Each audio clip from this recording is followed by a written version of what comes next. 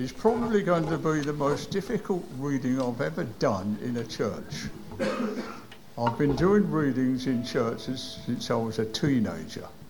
This reading is probably the most difficult. You, I would suggest, have never read it. I don't think I ever have. And I'm going to read some things that you'll never ever expect to hear read in church. I look forward to what Tim's got to say. And it's from Judges chapter 19. Judges 19 on page 262.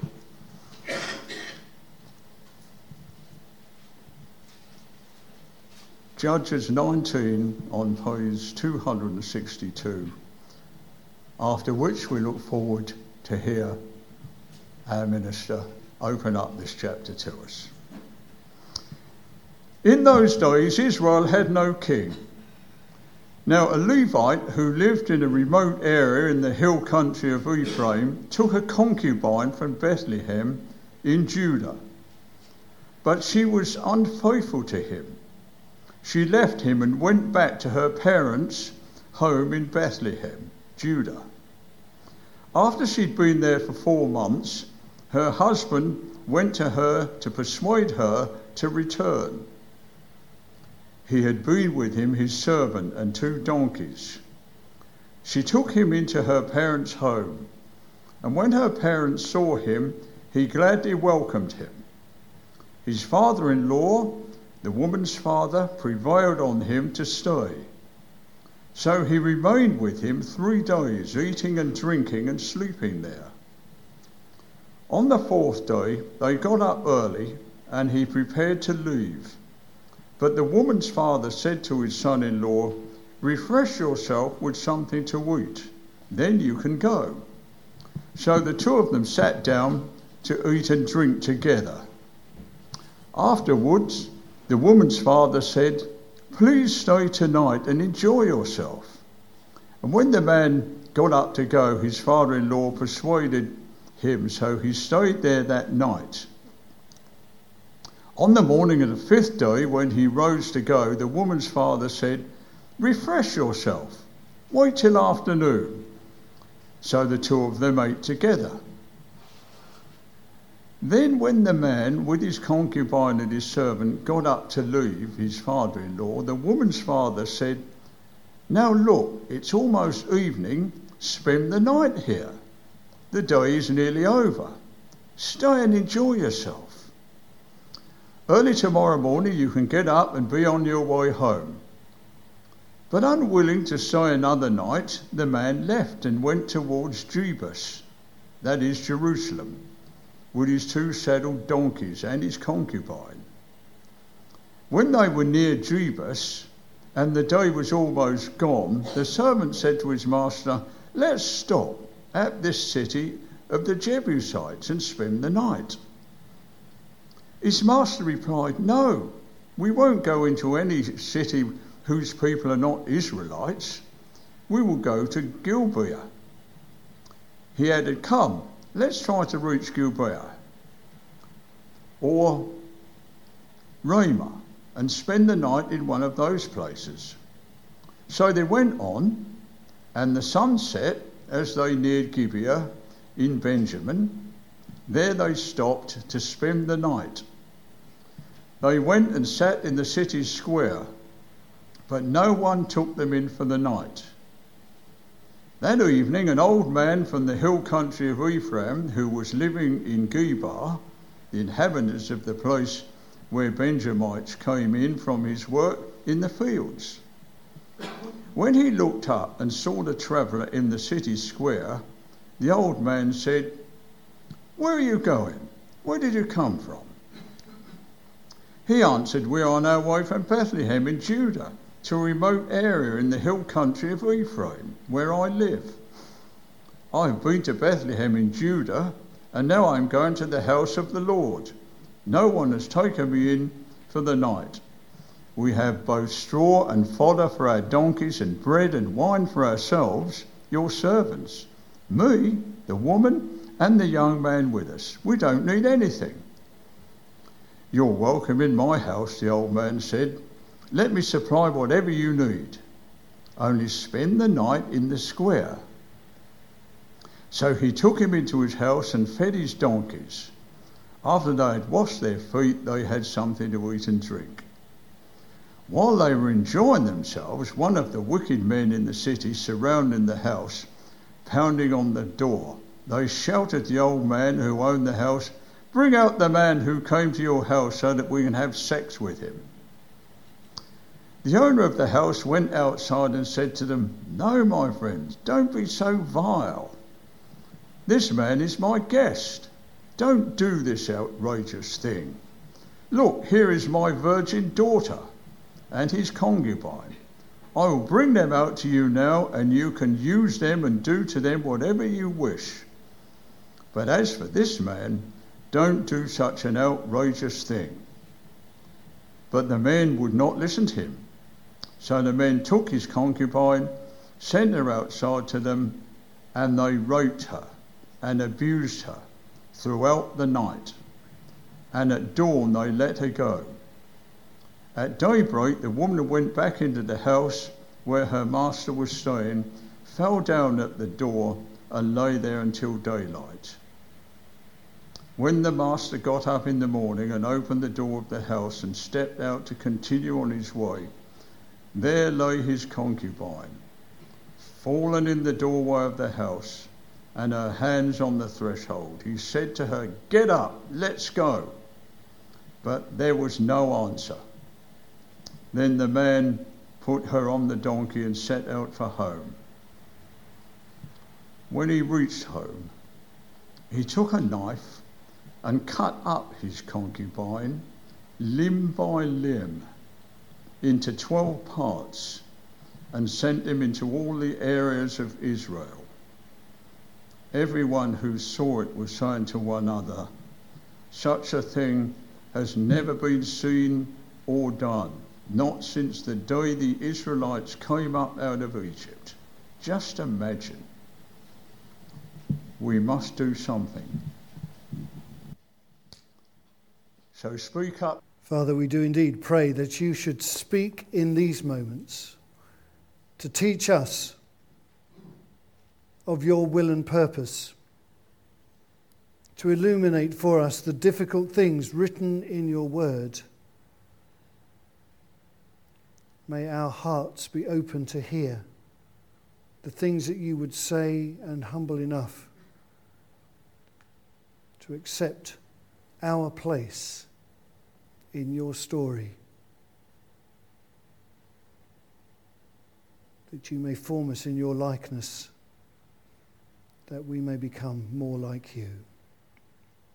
For Jesus' sake, amen. I recommend you leave your Bibles open as we work through this, because this is a terrible chapter. And as we read it, at the beginning we might think that we have entered into a love story, the middle part of a love story. We know how love stories go. We've seen them often enough in the films. There's the whirlwind romance of falling in love, that joyous, passionate madness of it all. And then when things get a bit more complicated and there are conflicts of interest that have to be sorted out, there's the separation. One of the partners, usually the woman on account of the crassness of the man in the films, I have to say, she leaves, gets on a train or a boat or a plane, or just goes home to mum. And then when we think all is lost, right at the last, there's the reunion at the station or at the airport, or he's climbing up the rear fire escape with a rose in his mouth. They embrace, and everyone lives happily ever after. And we might think in the first moment that this is the story we're going to encounter. As verse 1 says, a Levite who lived in a remote area of the hill country of Ephraim took a concubine from Bethlehem to Judah. There's the passionate love. But she was unfaithful to him, left him and went back to her parents in Bethlehem. There's the breakup. You can tell that this was written by a man, or at least edited by a man and translated by a man, from a man's point of view. She was unfaithful to him.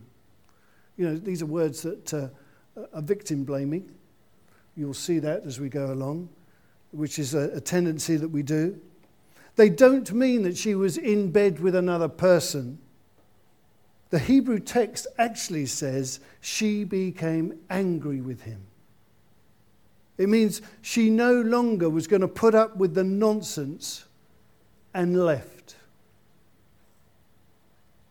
Now, we don't know what that nonsense really was that made her angry. But as we read through the text, we get a sense of what it might have been like. And we can say that this Levite man had nothing to say to her in life. This is no love story. In verse 3, we're told that he goes down to Bethlehem, to her father, in order to persuade her to return. Other translations have it to speak tenderly to her. And another translation, to speak to her heart. But the way that the story comes to us, when he gets there, there's not one word spoken by him to her. Nothing is said. He spends the next 5 days eating and drinking with her father, mates together, doing the male bonding thing. In October, our staff team here had a day's training on the issues of domestic abuse. And on the same day, coincidentally, our MP, Rosie Duffield, spoke passionately and movingly in the House of Commons about her experience at the manipulations and control at the hands of a domestic abuser to whom she was married. And one of the aspects we learned about was the promises, the assurances, the apparent remorse, the pledges and the commitments that it will never happen again, that they're sorry, that they will, or they have changed. And we learned from Bidman's categories of psychological torture that isolation of the victim is the first thing they do on the list. Isolation. Long hours of silence and refusing to speak or look at them. It's just how this Levite was treating the woman he supposedly went to speak tenderly to. He doesn't even consult her on the way back, on the journey, about which town to stay in. He discusses that with his servant. Immediately, the psychological abuse has returned. And the Levite, whatever he thought his intentions were, to persuade, speak tenderly, reach her heart, the truth is he had nothing to say to her in life. Nothing life-giving. She's isolated even from her own father in his home. And her father, initially welcoming the Levite, then panders to his attentions and indulgence, and he becomes part of the abuse. So, brothers, you who are fathers and husbands here, speak life to your wives and your daughters. Enable them to be the social beings that they are. Allow them the freedom to think and speak and hold differing opinions which are equally as valid as yours. Do not be the silent, brooding, unpredictable menace that domestic bullies are.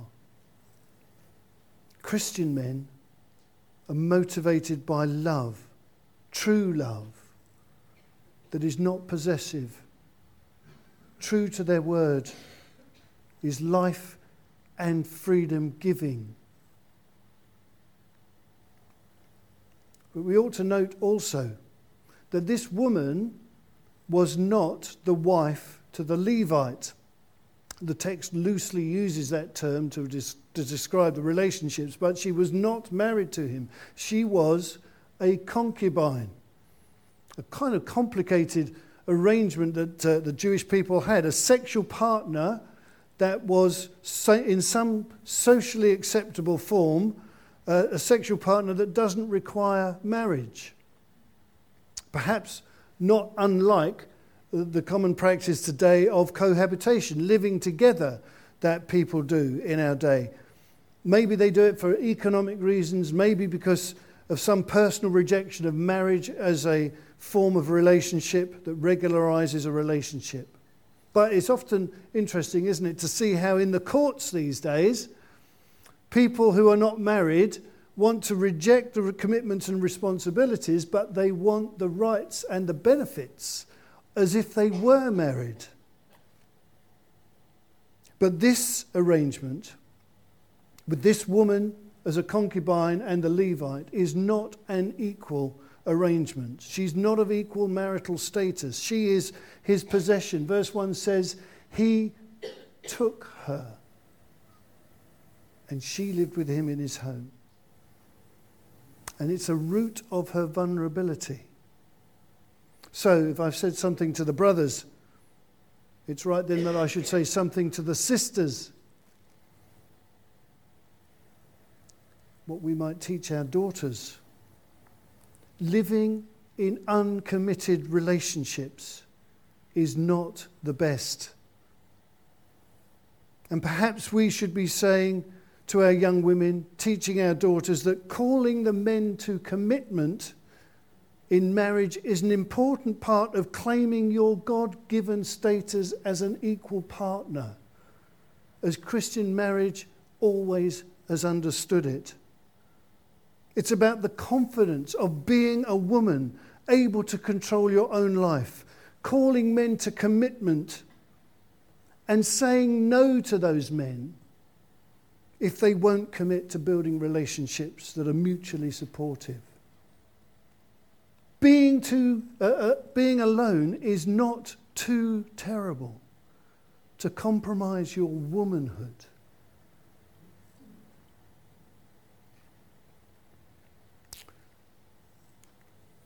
So men, speak life. Women, claim your personhood.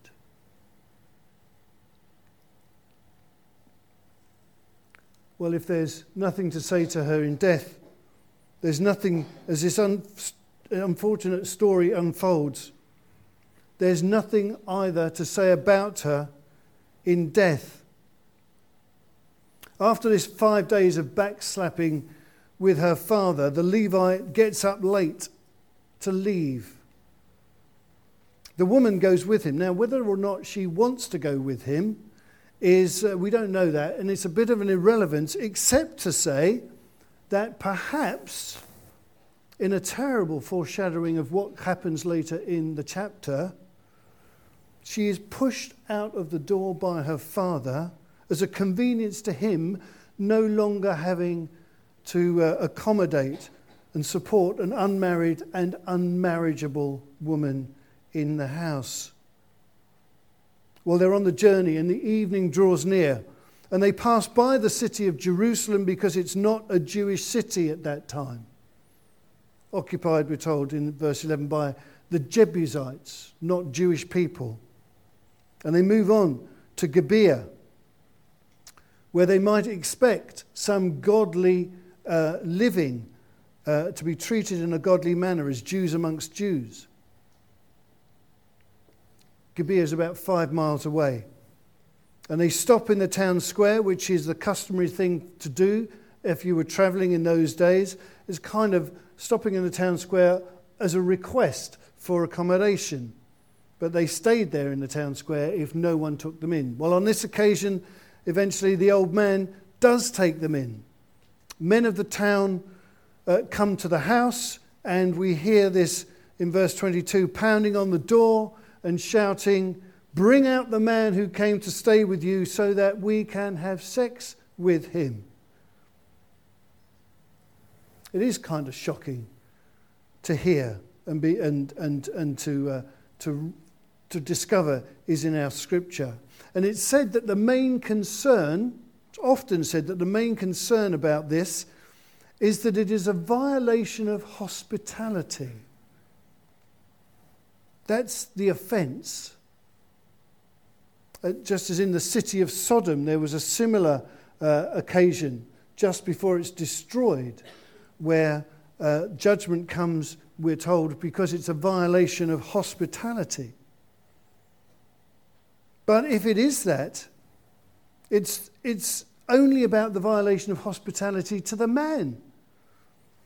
Because the old man in verse 23 says, "No, my friends."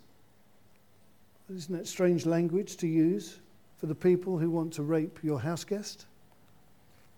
But anyway, "No, my friends, don't be so vile, since this man is my guest." And then, because he thought what they wanted to do was outrageous, he offers his own daughter and the concubine in the man's stead. You can use them and do whatever you want with them. But as for this man, don't do such an outrageous thing. The mob persists, and in the end, it's the Levite who throws his concubine outside, and they abuse her to the extent that at dawn she crawls back and clings onto the threshold of the door of the house that has so abused her emotionally and physically, psychologically, socially. And I choose to believe that she died there at that door. Because to think that she is still alive when he puts her on a donkey without medical attention, without treatment, or even worse, that she's alive when he takes the knife and cuts her up, is just too terrible to contemplate.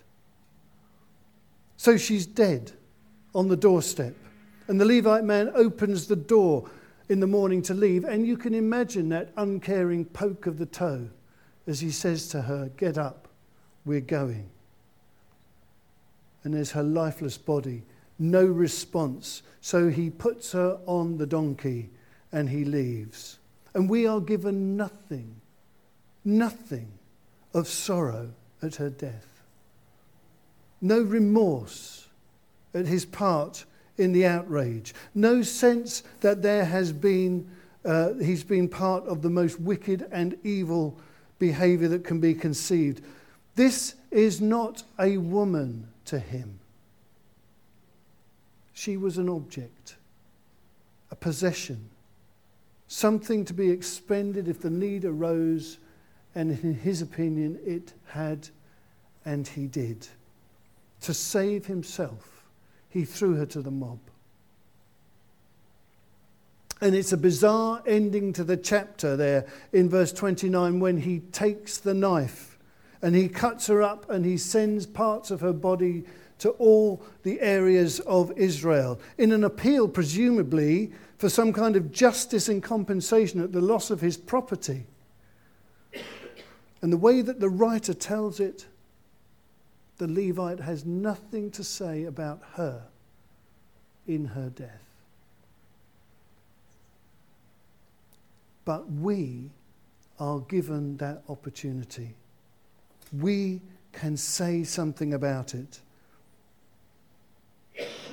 Verse 30 says, "Everyone who saw it said, 'Such a thing has never been seen or done.'" But what thing is referred to? Is it the gang rape and murder? Is it the loss of his property by coercion?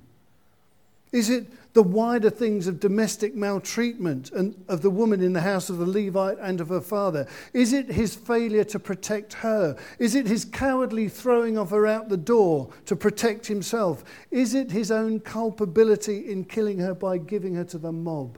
What is this thing? And we will want to answer yes to all of those things. But even as we do, answer the questions about the behaviour of the Levite man, and his attitudes, perhaps we can see in our own horrors of today's world. Just imagine, verse 30 concludes. Just imagine. Do something. Speak up. Imagine. Do something. Speak up. That's a challenge to the silence over the whole chapter. The failure to say anything to her in life and the failure to say anything about her in death. It's a challenge over all the social injustices and silences of our world. The failure that we have been part of until these Me Too days brings it to our attention. And the silence on these things that Scripture is giving us is a gift. It's there so that we can sit and reflect on it, so that we can imagine.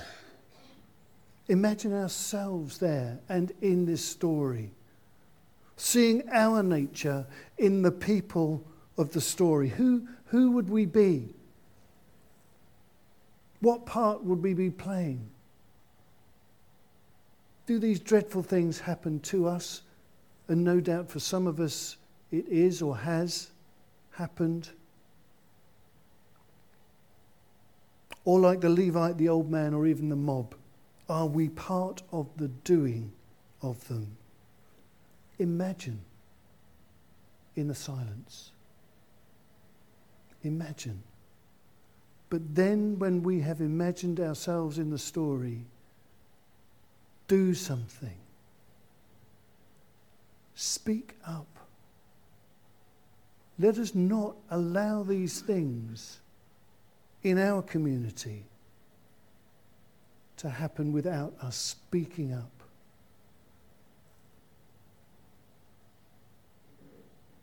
Which is why Thy Kingdom Come as a slot is important for us, to see how what we do here in this room translates into the way we interact with our world, to make it a better place by our words of life and by calling out the injustices and not being silent. Well, if there was nothing that to say to her in life and nothing to say about her in death, the thing that causes most anger, I suggest, particularly for the women, is that there is nothing to say by God.